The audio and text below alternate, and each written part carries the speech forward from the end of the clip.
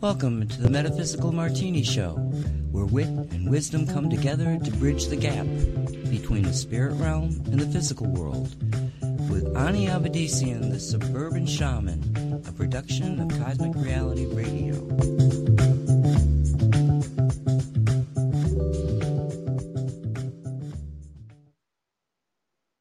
Hello everyone, I'm Ani Abedisian. Welcome to Metaphysical Martini. 3 parts spirit, 1 part rational mind. Add 2 drops of optimism. Give it all a good hard shake and pour. Dress it with the olives of grace and empathy. Sit back, sip slowly, and contemplate the wonder of cosmic co-creation. And a hearty hello to everyone out there. Hello, hello, hello. Hello, free thinkers. Hello, martini heads. Thanks for joining me for yet another round of cocktails on this week's Metaphysical Martini, the show that tries to sort out what's true, what's a woo, and what gets flushed down the loo in today's periculous realm of the ridiculous, demon entwined, smells of excrement of bovine, torrid, occasionally horrid, yet rapidly awakening strange little world. As always, we try to conduct ourselves on this show with as much grace and empathy as can be mustered on any given day. We are not always successful, I'll admit to that, but we are honor-bound to give it our best shot. And on this show, the Metaphysical Martini Show, we do love shots. Yes, we do. In fact, I'm going to have one right now. Excuse me. Oh, not so much a shot, actually, because I'm a lady. I don't do a lot of shots. It's more a sort of a sip of my cocktail, which was very nice. Hang on. I think that's definitely going to be a keeper. All right. Hey, guys, gals, everybody in between, if you're joining me for the first time, I extend a very warm welcome to you. Be advised, however, this show does not exist to provide you with frivolous entertainment. Oh no. We tackle difficult issues on this show with guts, with gusto, and a goodly amount of spiritual ammo. We don't do politically correct because we do not wish to erode our intellect. PC was created to inhibit free speech. You were told that speaking your mind would offend weak and fragile people with weak, feeble minds. You were told this because if you fear speaking out, it's only a matter of time until you fear freedom of thought. And if you haven't figured that out by now, my darlings, then you have fallen hook, line, and sinker for the trap set for you by the perceptual engineers of the almighty Luciferian establishment. So please, let's take a step back and step out of the wanker zone. We are sovereign beings, creations of a supreme cosmic intelligence. Only the feeble-minded take offense because a feeble mind is proof of the false alter ego having taken control of the objective, functional, divine mind within us. Honoring the Creator starts by honoring the divine within each cell of our being. We must learn to recognize the unlimited cosmic potential within us. We must align with the divine cosmos, and from that vantage point, and only from that vantage point, can we make sense of the human experience, and only from that vantage point can we overcome the flaws in our human programming and begin the process of merging our physical realm with the higher realms of light. Because that is what it's all about, isn't it? So hey, if you're up for a magnificent space adventure, I invite you to become a martini head and enjoy the rest of the show, and hopefully enjoy the rest of your incarnation. So, as always, let's start with quack, questions, answers, comments.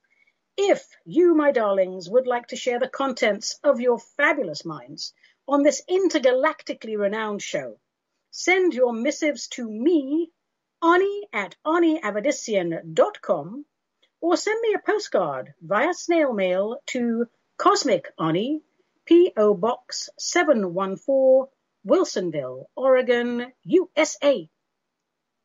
And please, my darlings, please let me know if and how you wish to be identified, or I shall have to refer to you as omit personal details. And it's fine if you want to remain anonymous. That's fine. Many prefer that, but please make your preference known. So, without further ado, let's shake up the fishbowl of perpetual perplexity and see what falls out. I'm a-shaking it. Okay. All right. I have a feeling that today's questions are going to be very difficult ones. Why do I have that feeling? Well, because obviously these things come in on my P.O. box and on my email, so I have an idea of what I'm going to talk about, roughly. What I do is I pull them all out, and then I wrap them all up and throw them in this fishbowl, so I don't know exactly which ones I'm going to get. But this last week, people have been writing in with some pretty hard-hitting stuff. So let's get along, and here's one. And this is from a chap called Metin, M-E-T-I-N, who says, Dear Ani, I am interested to know your thoughts on the phrase, no one is illegal on stolen land. Well, Metin, I suppose it depends on your definition of illegal and of stolen land. If you're asking me what I think you're asking me, then I would say it is an immature slogan. What is legality? Legality pertains to law, written or unwritten, doesn't it? But it relates to some sort of established law based on concerned with the law, judiciary. And so illegal is something that's contrary to or forbidden by law, by the law of the day, by the law of the land. And the noun of that would be an illegal, which is what we call people who enter a country without official authorization. Okay, very good. Well done, Ani, for explaining all that. Now, Metin, no one is illegal on stolen land. How exactly, Metin, was the land stolen? Did people sneak in after midnight and pull the land away from under the feet of the natives? Was it stolen when the natives were away watching a cricket match? Or when the natives were on holiday in warmer climes? I think probably not. No, there was conquest. One party sought access to another party's resources. And there may have been some honest negotiation initially. And if the negotiations did not favor the stronger party, the party with superiority in numbers and or weaponry, that party generally unleashed holy hell on the weaker party, took over all the resources, and enslaved or destroyed the native population. Is this theft? Is it illegal? Because if it is, then every armed conquest for resources is theft, and everyone owes everyone everything. Clearly, as it is a historical constant, mankind does not consider gathering another's resources via armed conflict illegal or an act of theft. Is it immoral? Is it the height of misalignment with all that is to go around killing people and taking their stuff? Is it despicable behavior, the action of cowards, bullies, the ignorant, the arrogant, and the hordes of sycophants? Well, yes, it is. But is it stealing? And how far back in history does one go? Is there a time limit? If so, who sets that time limit? And here's a question no one is willing to ask in this timid toy box PC world. If there was a conquest and your side lost because it was outnumbered, outmatched, outplayed, outkilled, outfoxed, whatever, given the way we've always run our world, what makes us think that the losing side is entitled to compensation? I can just feel people seething now. I can just feel it. Now, Metin, it is not lost on me that your name is Turkish and my name is Armenian. So in a roundabout way, I suppose you might be asking or thinking, do I think I deserve compensation for the atrocities committed by the Turkish authorities of the day? And what I'm speaking of, people, is this the Armenian genocide, circa 1985 to 1915. Okay.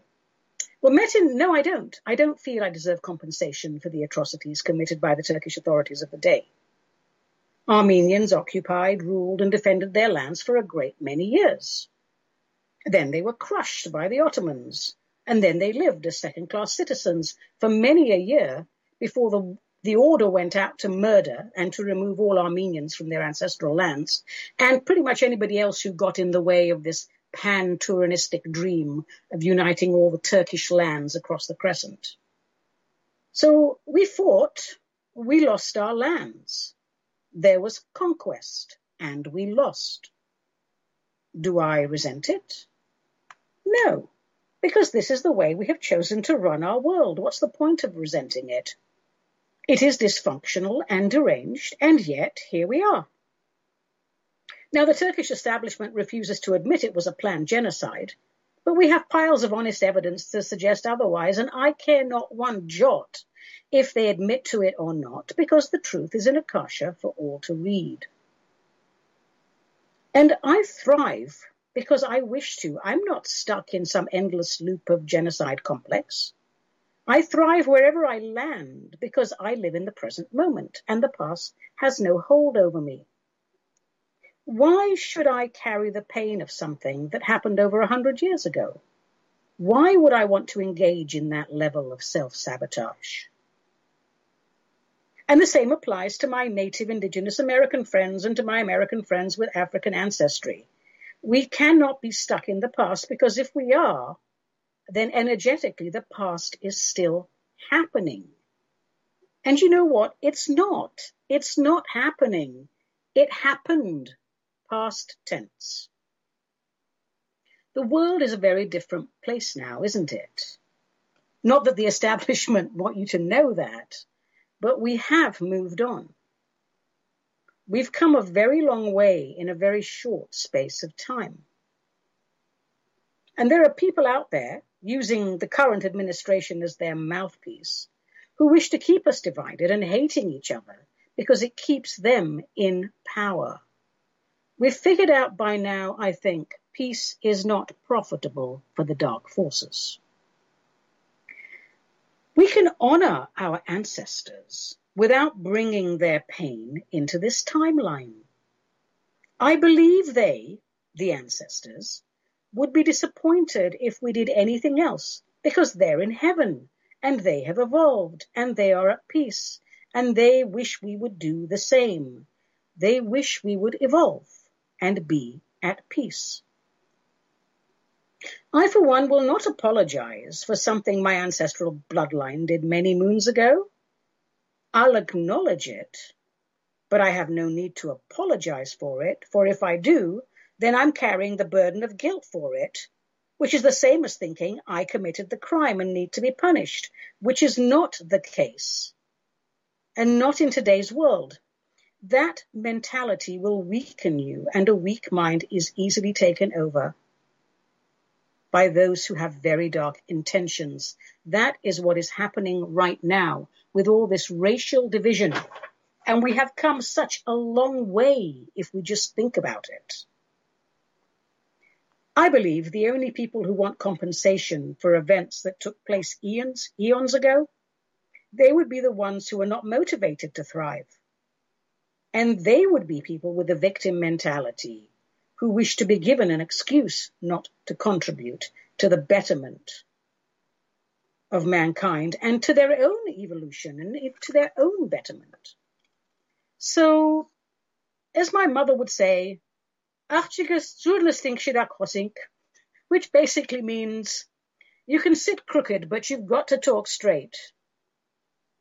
There is a difference between acknowledging past atrocities and keeping them alive by reigniting the hatred and riling up the weak-minded. We will never build a better future if we cannot make peace with the past and be fully focused on accepting where we are now, where the borders are now, and how we can evolve together. Our histories are full, chock full of evil deeds. Would you like to wash them clean? Would you like to be the best version of yourself now? And each morning when you wake up, are you ready to make a commitment to conducting yourselves with honor, with integrity? And every evening, are you willing to make a commitment before bed to ask yourself if you were a better version of yourself this day than yesterday? And if you're still hung up on possible involvement with past deeds, are you your own ancestor and all of this stuff that we get hung up on? Because it is quite possible that you were your own ancestor. But on the other hand, we do like variety in spirit. We like to be Chinese, then we'll be Armenian, then we'll be Turkish, then we'll be English, then we'll be Puerto Rican. We like to be a man, we like to be a woman. Maybe one day we'd like to be a hedgehog. It doesn't mean you're necessarily your own ancestor, but are you plagued with this ancestral guilt? Then just pray with me right now. Divine Creator, from whom all blessings flow, if any manifestation of my soul has committed any atrocity or done anything that is below the light of Christ, I forgive myself unconditionally and ask your blessing upon that forgiveness. I ask this for the evolution of my soul and for the betterment of mankind, and to all out there, throughout all dimensions, in all directions, through all realms of light and dark and the areas that are gray. If you have erred in perception or action against any manifestation of myself at any time for any reason, blah, blah, blah, I unconditionally forgive you and I ask the divine Creator's blessing upon that forgiveness. Thus are all ancestral and generational lines cleared, and we may exist in the perfect peace of the eternal now. So there we are. Wasn't that easy? What's going on now, people? That's what's important. Thank you, Metin, for your question, or merci, as they say in Turkey. And may God protect us all, which I believe is Allah korusun. It's been a long time since I spoke Turkish, so maybe that means I'll have a coffee, but I don't think so. All right, moving on. Let's shake up the fishbowl of perpetual perplexity and let me have a sip of this rather lovely cocktail. But I'm going to take it easy because I think I made it quite strong. I'm feeling it. It's lovely. Okay. Shaky, shaky, picky, picky. Here we go. This is from Louise. And Louise asks, Dear Ani, oh, I was hoping I wasn't going to pick this one. Okay, I just want to say this is the last time I am ever going to talk on this subject, so I'm going to try and make it as succinct as possible. Dear Ani, would you please explain why you think abortion should be legal? I have heard you speak about this on many occasions and I'm asking you to break it down for us. I agree with you, by the way, but if you could go into detail, I think it would help. All right, for the last time on planet Earth. Okay, this subject comes up with great regularity, and I will break it down as best I can, and you're all entitled to your own opinions, and I don't care what they are. Knock yourselves out. First of all, I ask us to stop making snap judgments about people who find themselves in difficult situations, with difficult choices to make. We are not in their shoes, and we are all guilty of this, and I am no exception. I will also remind people that I am a spiritual counselor, and my job is to help people align with higher intelligence and live functional, happy lives without harming themselves and others in the process.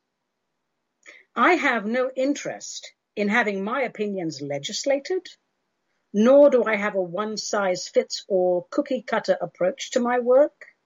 Each soul is unique and operates through a unique body complete with millions of lines of ancestral coding. Let's start with pregnancy and then move on to abortion. When a woman becomes pregnant, the soul she has contracted with to be her child is informed of the pregnancy and starts the preparation for the actual incarnation. The soul does not, as is commonly thought, pop itself into the womb and wait there for 9 months until it's time to pop out.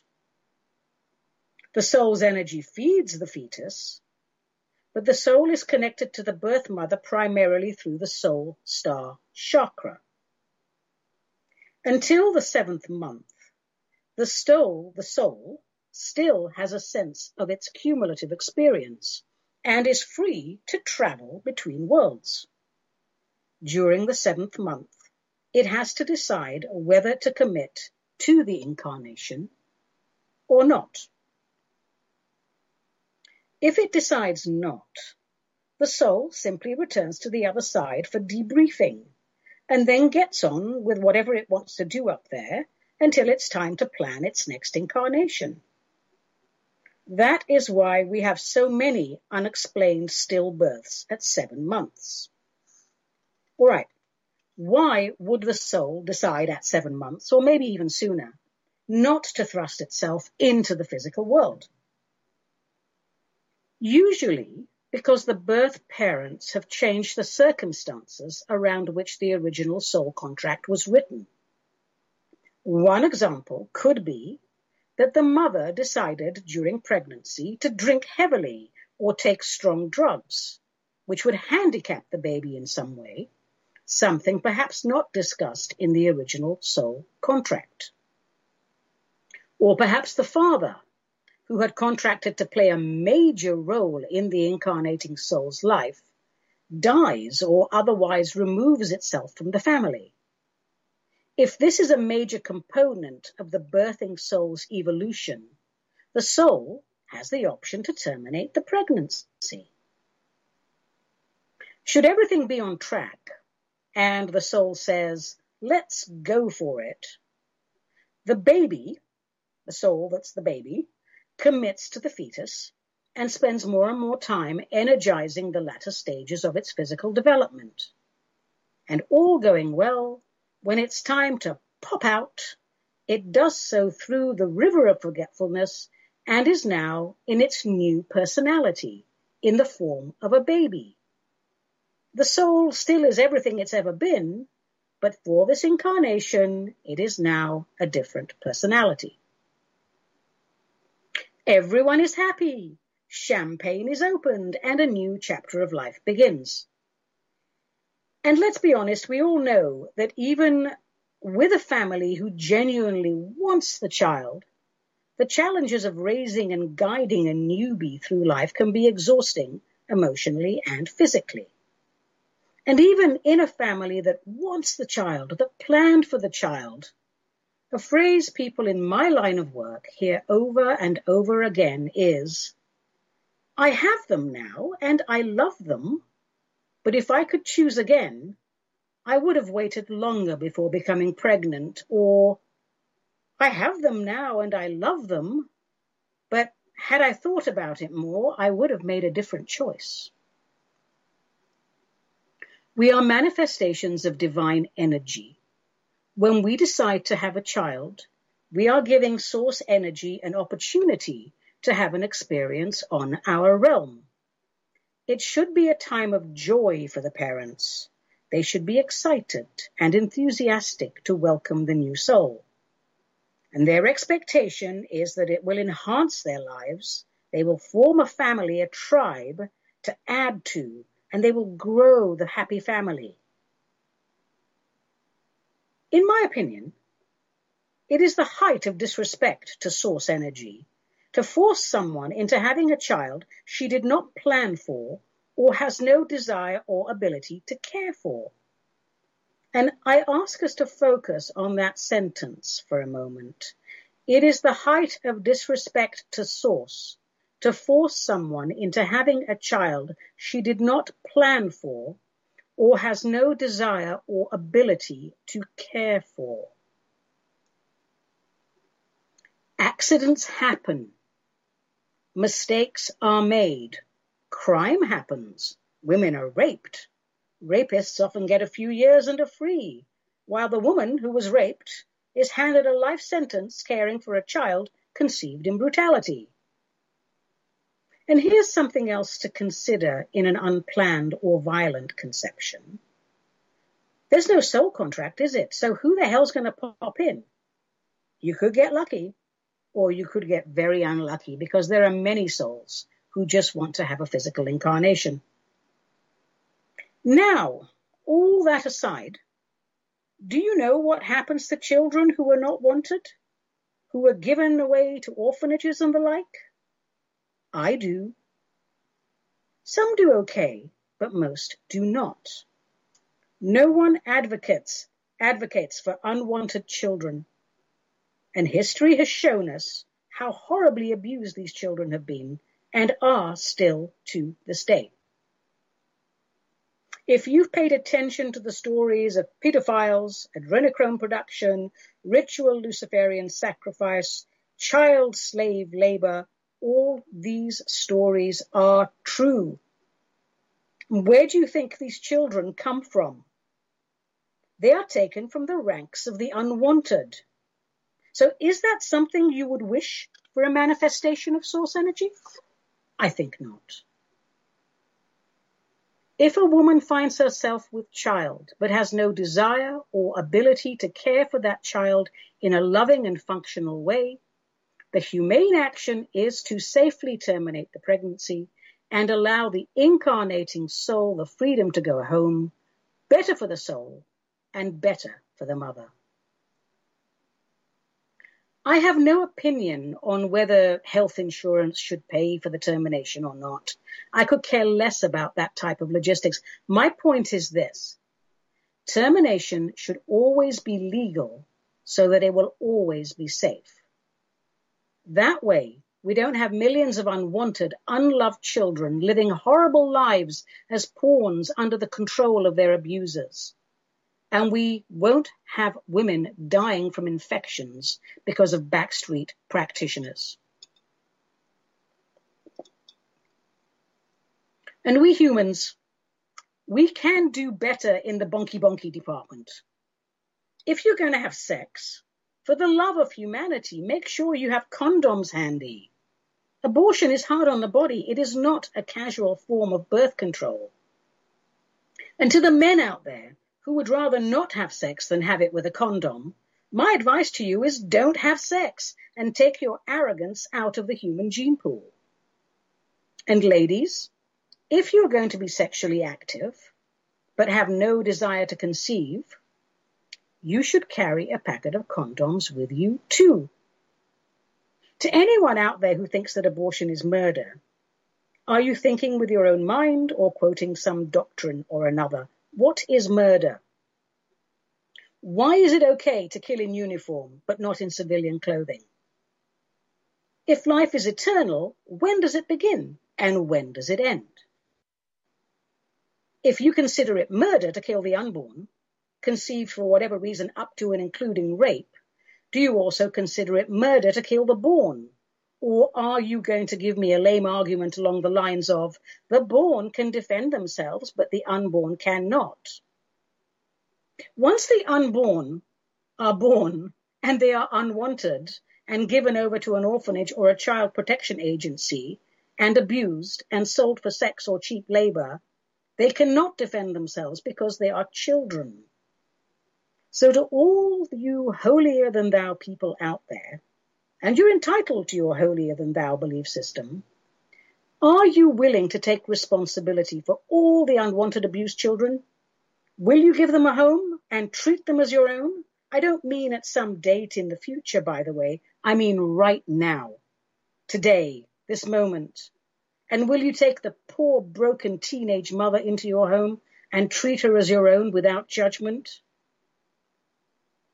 From this shaman's perspective, If, after prayerful consideration and discussion with those you trust and who love you, assuming you have that, if it's not the time for you to welcome a manifestation of Source into your life, to care for it, to nurture it, to guide it, then one should have the freedom to respect Source by safely terminating the pregnancy. To have it, then throw the baby into the system. I've got to be honest with you people, in my line of work, you have just offered that child to Lucifer's minions. And if you could see what I have seen, you would never consent to that. No scripture is inerrant. Humans are easily misled. Be sure the thoughts in your head are your own and that the heart resonates to them. Try to make life better for those around you, not more difficult. So thank you for the question, Louise. I think I broke that down pretty well. And I think I'm not going to take any more questions on this subject, as I have nothing more to say other than what I have already shared. So let me sip my excellent cocktail and celebrate the fact that I am way past childbearing age. And let me shake up the fishbowl of perpetual perplexity and take another question. Whew. Here's one from a chap named Christian. Oh dear, here we go. Who asks, Dear Arnie, I have written to you before, but my question wasn't chosen. Or perhaps the subject matter was too sensitive. I hope I am picked this time around. This is my question. Was Jesus black, white, olive, red, yellow, or another color? Too sensitive for this show, Christian? I think not, my lad. Anyway, pretty much whatever I say is going to be contradicted and challenged, but on this show, we encourage people to share their views, and we don't much care if people disagree with us. So there we have it. So, Jesus, Emmanuel, he was Near Eastern, and he was tanned from the sun, but in ancient shaman lore, he was tall, and he was white-skinned, and he had blue-gray eyes. And you know what that means? Nothing other than he was tall, and he was white-skinned, and he had blue-gray eyes, which is not exactly unheard of, by the way, in the Near East. I always ask my peeps on the other side about this, and have always received the same response. White, tan skin, tall, with blue-gray eyes. I even asked Matthew about it, and he told me that the likeness of Jesus Emmanuel, painted by a lady called Nanette Christ, was one of the most accurate ones that he had seen. And that painting happens to hang in a friend of mine's living room. And in that painting, Jesus is tall, white-skinned, with blue-gray eyes. And it's completely irrelevant because, it matters not one jot. Ascended masters come in all shapes, sizes, and hues. Ascended masters, it's like one of those beer variety packs, a little bit of everything. Every single type of brew is represented. So there we are. Hurrah for Jesus. Now, do we have another one? Yes, we do. Here, let's pick this one. This is a postcard, and it's from Naples, Florida. And it's from a chap called Antone, who says, Dear Arnie, my kid sees fairies in our garden, and that's okay with me, but he wants to give them food, and he wants me to build them a door so they slip through different worlds easily. Not sure where the kid gets this stuff from, but it's cute. So, I guess my question to you is this. What shall I feed them, and what kind of door do I build? And last but not least, Arnie, my boy is 4, and he likes fairies, and he's above average bright, and he doesn't like dirt. He's kind of clean. Does this mean he will grow up to become a fairy, if you know what I mean? Antone, All right. Well, darling, as far as food goes, fairies, they get plenty to eat on their realm, but they do love sweet stuff. So a cupcake, a slice of pie, candy, all these things are good choices. But just don't give them anything with synthetic dye like Skittles or M&M because it gives them migraines and skin rashes and also diarrhea. Peanut butter jelly sandwich, that's good. They like that kind of stuff. As far as the door goes, I would research fairy doors on the internet and ask your son which one he thinks his fairies would like. And, include him in the food choices too. As for being clean and bright and having a thing for fairies, Antone, this does not mean that your son is gay. I assure you that male fairies are not in any way effeminate. They are manly fairies, and they do manly fairy things. Look, man, you should take a look at The Lord of the Rings and watch the elves kick butt on the battlefield. They have long hair and delicate features, but they definitely have lead in their pencils, if you know what I mean.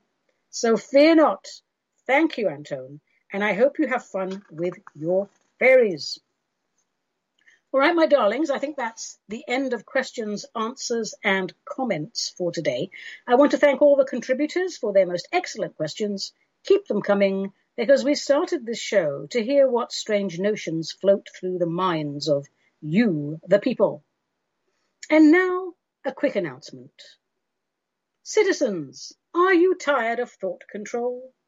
Do you pass out from ennui each time Facebook attaches a false news notice to your truth bombs? Are you exasperated by censorship on Clatter, Twitter, Twatter, Schmatter? Do you have the urge to throw up whenever you see Fauci's grouchy face?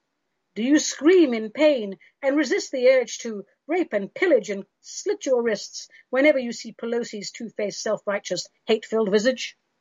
Then suffer no more, my darlings. Join my Telegram chat page, t.me/Ani Mad Shaman Abadisian Chat. Join like-minded American freethinkers, share your frustrations, share your problems, and share plausible solutions, or just shoot the breeze with people who choose not to have sticks inserted up their asses. So, join it. It's good. It's fun. And we are going to have a Telegram voice chat on August the 17th at 6 p.m. Pacific time. This group is a group for people who believe in a supreme conscious intelligence and know that a shadow government, aka deep state, exists. We're non-denomination, we're non-partisan, and we are very much, yes, we can. So, that's that. We do pray. We are a pie and prayer group, but we don't have a holier-than-thou attitude. So join us. All right, done. Now it's time for everyone's favorite session. It's Tarot a Go-Go. A little what the heck with your favorite tarot deck. And this week's card is the Five of Pentacles. So let's pick it up and see what nuggets of intel we get from it. And I can't find my tarot cards. Where are they? Oh, right here, just behind the bottle of bourbon. Okay, hold on. What have we got? Let's take a look at the Five of Pentacles. Let's see what knowledge it imparts. What a depressing card. Oh my God. Like disabled people outside a stained glass window, all bandaged up, and one person's got a leg missing and it's cold and ugh. Well, I would say initially poverty. Poverty, I'm definitely getting poverty. Poverty of mind, possibly, even though it's a pentacle. Pentacles pertain a lot to our practical world. But yes, it could be poverty of mind as well as poverty of cash. Certainly loss, certainly disappointment. Misfortune, money troubles. That's what I'm getting. Also, looking at the physical location, a feeling of being abandoned. It's not just financial strain, is it? There's a feeling here that we're outside the church, where all the good stuff is inside the church. Depression, deprivation, I don't think this bodes very well for legal settlements, or if you've just moved your stocks and shares around. Could it be that you've just lost faith? Is that why you're outside the church and not in the church? A very demoralizing card. I think I'll just have to say that you feel like you've been left out in the cold. And you may have overextended yourself. This is what I get. It's impoverished, lonely, down and out. I don't like it. Let's turn it upside down. Oh, that feels better. I think that in the reversed position, it actually is a turn for the better. That our faith is being renewed and we're going to have improved working conditions. Yeah, I think it's positive upside down. But of course, that does depend on all of the other cards around. It could also be horrid. It could be bankruptcy, frustration, massive despair, massive money problems, severe deprivation. But on the whole, just on its own, in the reverse position, it feels a lot better than in the upright position. And I'm going to not go on about this card too much because it just depresses me terribly. Yes, well, bye-bye, Five of Pentacles. Now, I don't want you to think that when you get this card, you're going to go, oh my God, I'm bankrupt and everything's going to go wrong. You have to look at what's around you. Now, when you do a one-card pick, if, for example, you say, okay, my portfolio, I don't really have one, but for those of you who do have a portfolio, say, for example, you've got all your portfolio in with one broker or whatever these people are.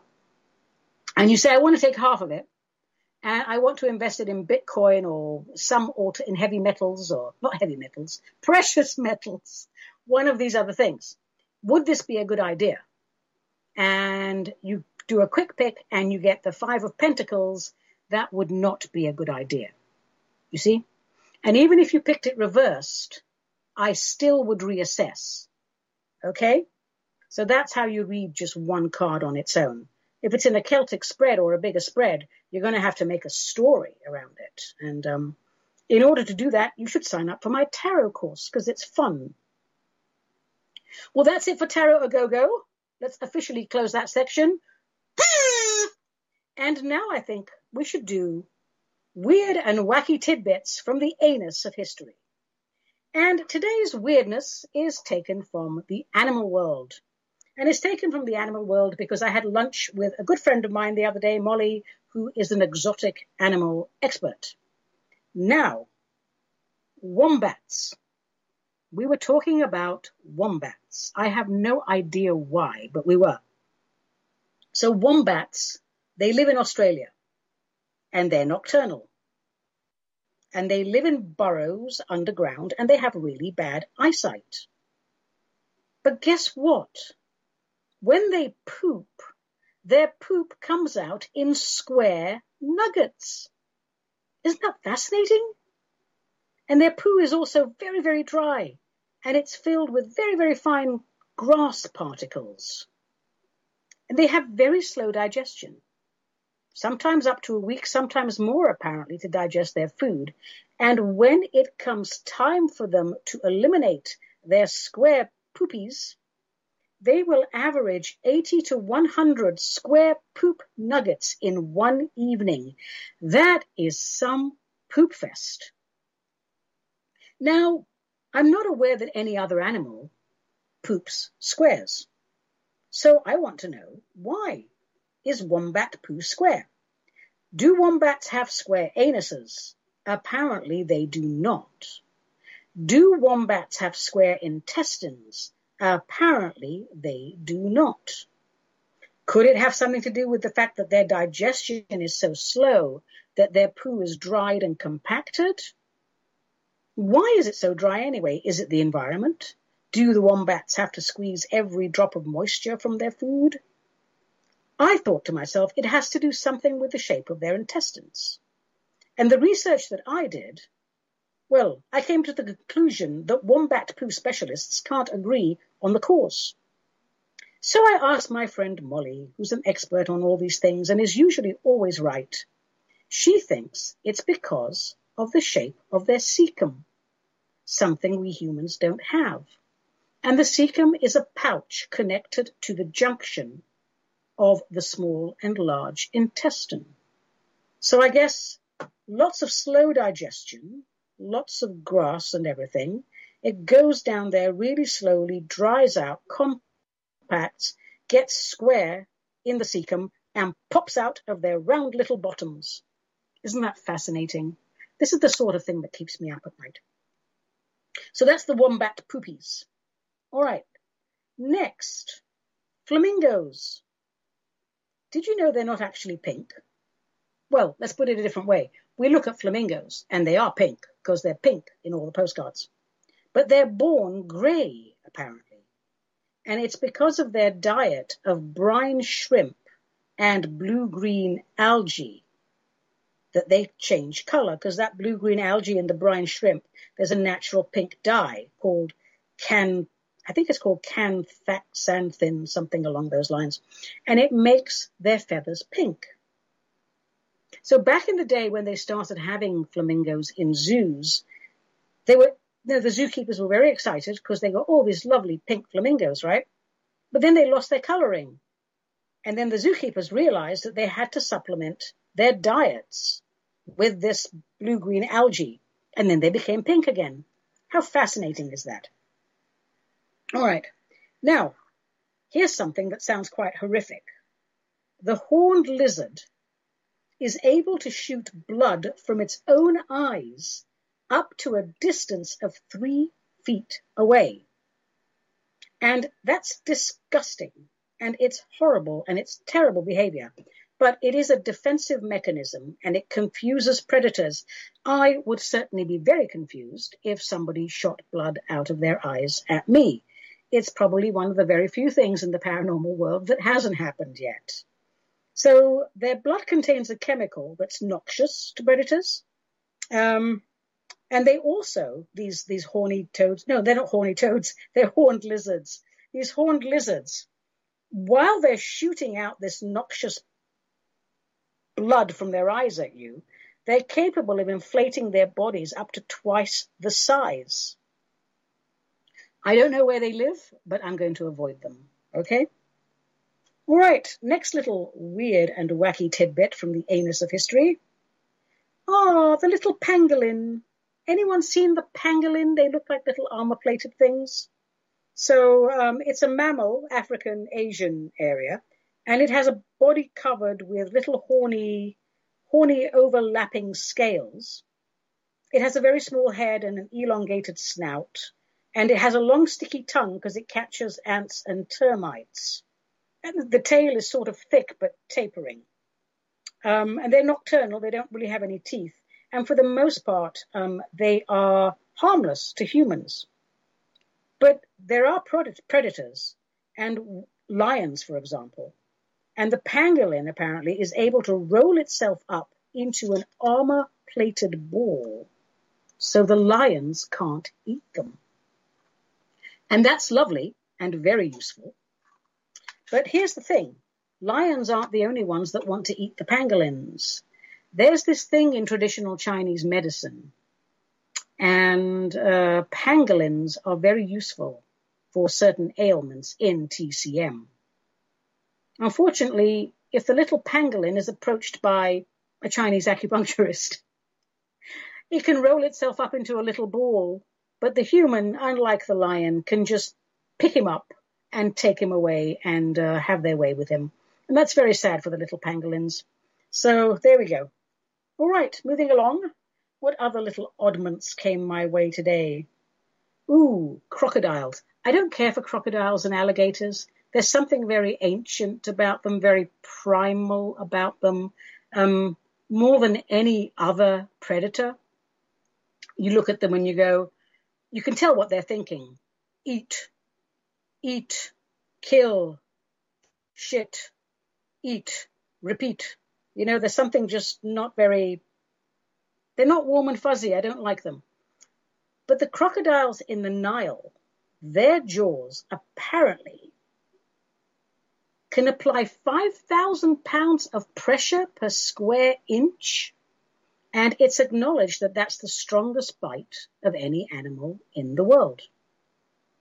So by comparison, I asked my friend, well, what about a human's jaw? What does it produce per square inch in comparison? Well, 100 pounds of pressure per square inch in comparison. A human jaw produces 100 pounds of pressure per square inch, and the Nile crocodile, 5,000 pounds of pressure per square inch. And that makes the crocodile's bite 10 times more powerful than that of a great white shark. I don't much care for them either. So my advice to everyone is, if you're vacationing in the Nile, don't swim in the Nile. Okay, moving on. The loudest animal relative to its size is the water boatman, and that's an aquatic bug. And it measures only 12 millimeters, but it can produce something like 99 megadecibels of sound. And it does this by rubbing its genitalia across its abdomen. That is just so incredibly rude. They shouldn't be doing that sort of thing in public.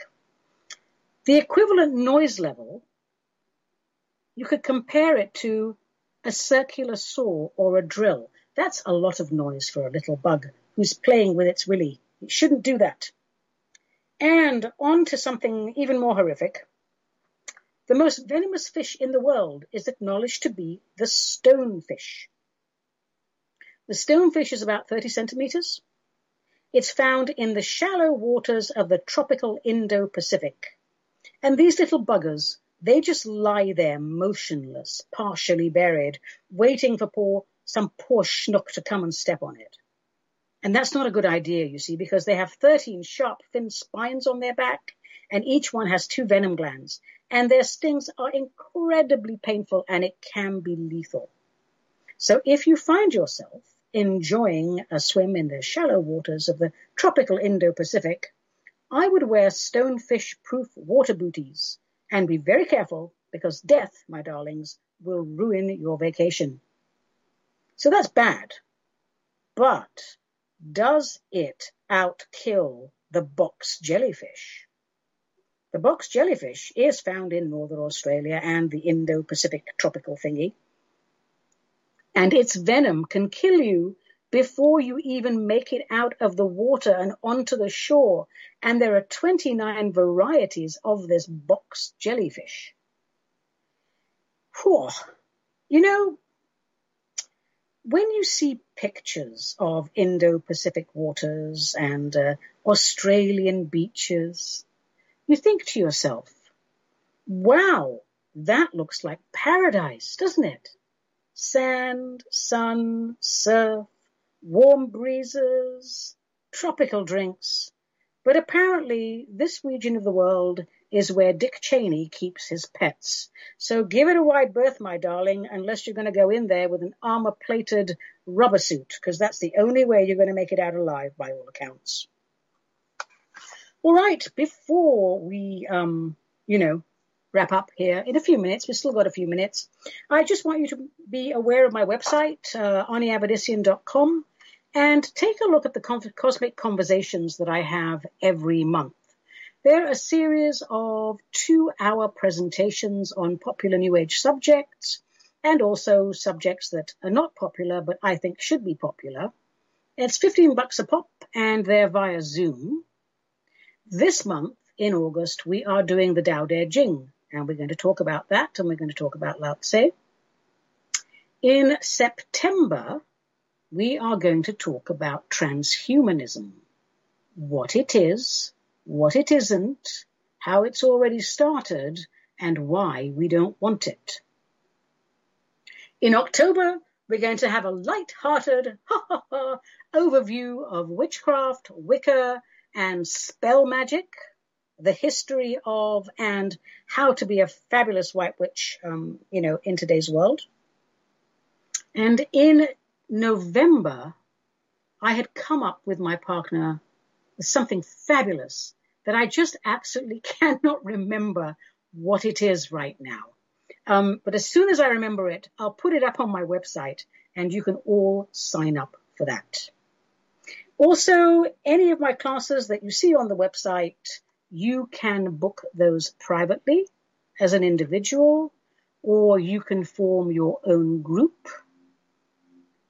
And anything that's on there that you like the sound of and want to know more about, just drop me a line, because I will always get back to you within 24 hours, because that is the kind of girl I am. All right, now, before I do sign off, I just want to remind us all of a few things. First of all, we are in the midst of a battle between light and dark. People think it's all political shenanigans and power play. Well, of course it's power play, but it's not political. We are in a very serious situation here. We are in the Great Deception, approaching the Great Cataclysm, and we're going to have the Great Mopping Up and then the Great Awakening. I want to remind everyone that the mask mandates are illegal and immoral. I want to remind everyone that Schmovid is just another variation of the common flu. There was no spike in mortality, and therefore there was no pandemic. So the whole thing is one big fat hoax designed to terrorize us into believing that there is a killer virus out there that's going to kill all of us any minute now. And it simply is not true. It is all smoke and mirrors. And it would be oh so easy to laugh it off, except that the whole fake scenario was created to persuade us into accepting the mark of the beast, which they are calling a vaccine. And that, my darlings, is designed to kill us. Everything your conspiracy theorist friends told you about New World Order, Luciferians, pedophiles, deep swamp government corruption, it's all true. And it's time to wake up, grow up, and stop sticking our heads in the sand. Because do you know what happens when we stick our heads in the sand? Our arses are exposed, sticking right up in the air, and I won't even go into what the establishment would like to do with that. Citizens of America resist tyranny. Citizens of the world refuse to comply with the madness. Here, in the home of the brave, the land of the free, do not let these perceptual engineers put these insane ideas in your head. Stand up straight and quote without ceasing from the gospel of eternal outrage. Woe unto the deceivers and woe unto the evil ones, for the righteous shall restore America to her sacred purpose, and she shall lead the world into a new golden age. The establishment has lied to us about everything since the days of Sumer and Babylon. It is time to move them on. And on a lighter note, I hope you enjoyed listening to the show as much as I enjoyed recording it, because I had a blast. I always do. Today's real-life cocktail is a classic from the good old days. It's called a Southern cocktail, and it's sassy and slow, and here's how you make it. You take 1.5 ounces of bourbon. Today I'm using Basil Hayden's 8-year-old Kentucky Straight. You have a goodly dash of Benedictine, a French herbal liqueur which is exceptional and a must-have. 1 dash of grenadine, which is a sweet pomegranate syrup, and a dash of lemon juice. Now, pour all that directly into an old-fashioned glass. Then add 1 ice cube, and with a stirrer, stir it. Not vigorously. Stirring is not vigorous, and it's not shaking. You just stir it to blend everything together. Then I add a good version of a maraschino cherry, not that disgusting neon red rubbish. And I twist a lemon peel over the whole thing, and I drink it. And it's quite lovely, and I feel so happy now. Now remember, folks, cocktails are great if they are an occasional treat. If you use top quality ingredients and take the art of mixology seriously, 1 drink is all you need. I'm Ani Avedissian. This was Metaphysical Martini, a production of Cosmic Reality Radio, to whom we are most grateful. Until we meet again, God bless America, and let the spirit inhabit the human.